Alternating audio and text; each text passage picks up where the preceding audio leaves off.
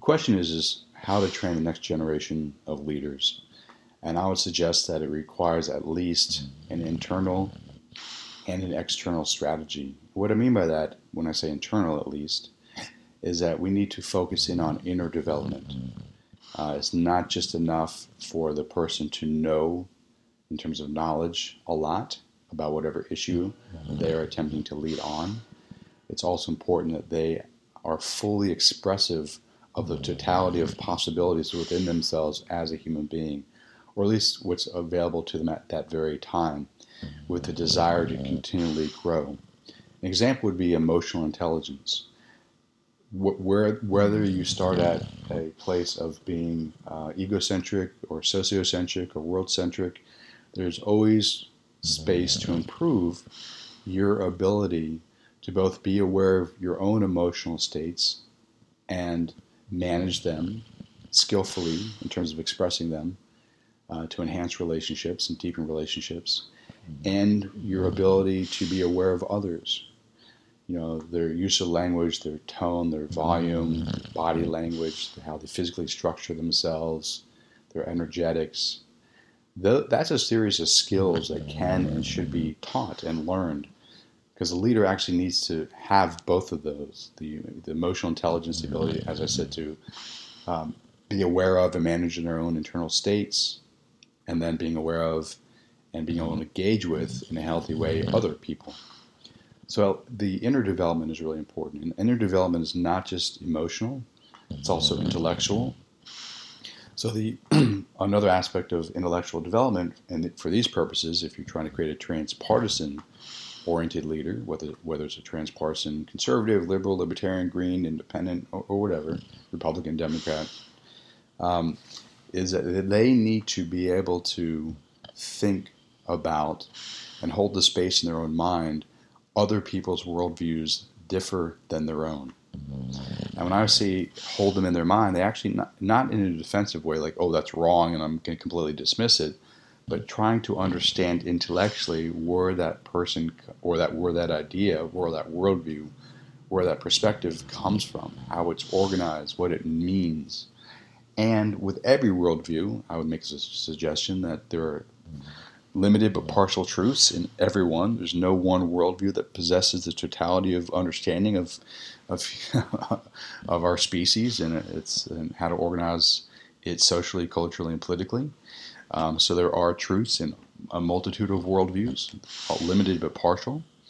And it's important to be able to hold in your mind other worldviews, look for their strengths, look for their weaknesses, and create a much larger map of the totality of, as I said, perspectives and worldviews and such. And in that, and this is kind of the connection between the intellect and the emotions, is the ability to recognize your own defense mechanisms around policy and public policy. We all have it. It's ingrained over time due to our habits, our reading, who we spend time with, what we listen to, what we watch, what our family of origin, politics was like, all that kind of good stuff. We have a politically conditioned mind, and a good leader has to recognize within themselves that they also have a politically conditioned mind. No matter how quote unquote liberal or open-minded they think they might be, there's always places there are closed spaces in their mind, in their heart. There's shadow. There's always shadow. All human beings have shadow, no matter how enlightened they might be or think they might be. So it's important to be able to, be aware of your own reactive self to particular worldviews or aspects of worldviews that might trigger you. So you can be aware of that triggering, you can deconstruct the triggering, you can replace the triggering with a more open attitude and perspective and such, or at least limit the negative consequences of that reactive mind of yours. And hold the space open to learn from other perspectives and worldviews, and even learn from your own reaction, because your own reaction, you created that, or it was created inside of you for a particular reason, and it might have served you at one point in your life, because we all go through the stages, or possibly go through the stages of egocentric and sociocentric and world-centric. So the sociocentric is being part of an in-group.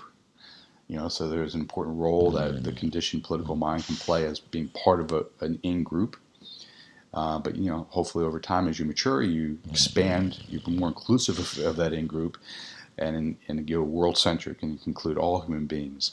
And not to say that you give up your perspective, your worldview, your political belief systems, but you don't hold them so tightly that you lock yourself into only seeing the world that way. And it's really important for a leader to be able to do all these things that I'm talking about, the inner development work.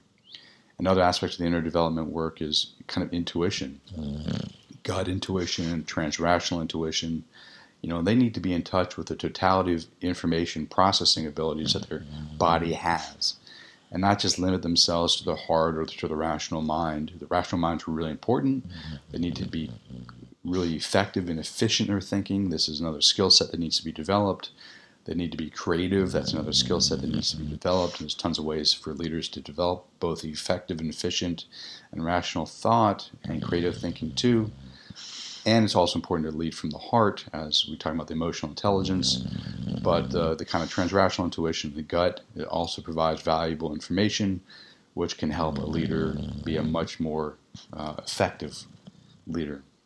And the last piece I'll talk about in terms of the inner development of a leader is the importance of generating the next set of leaders.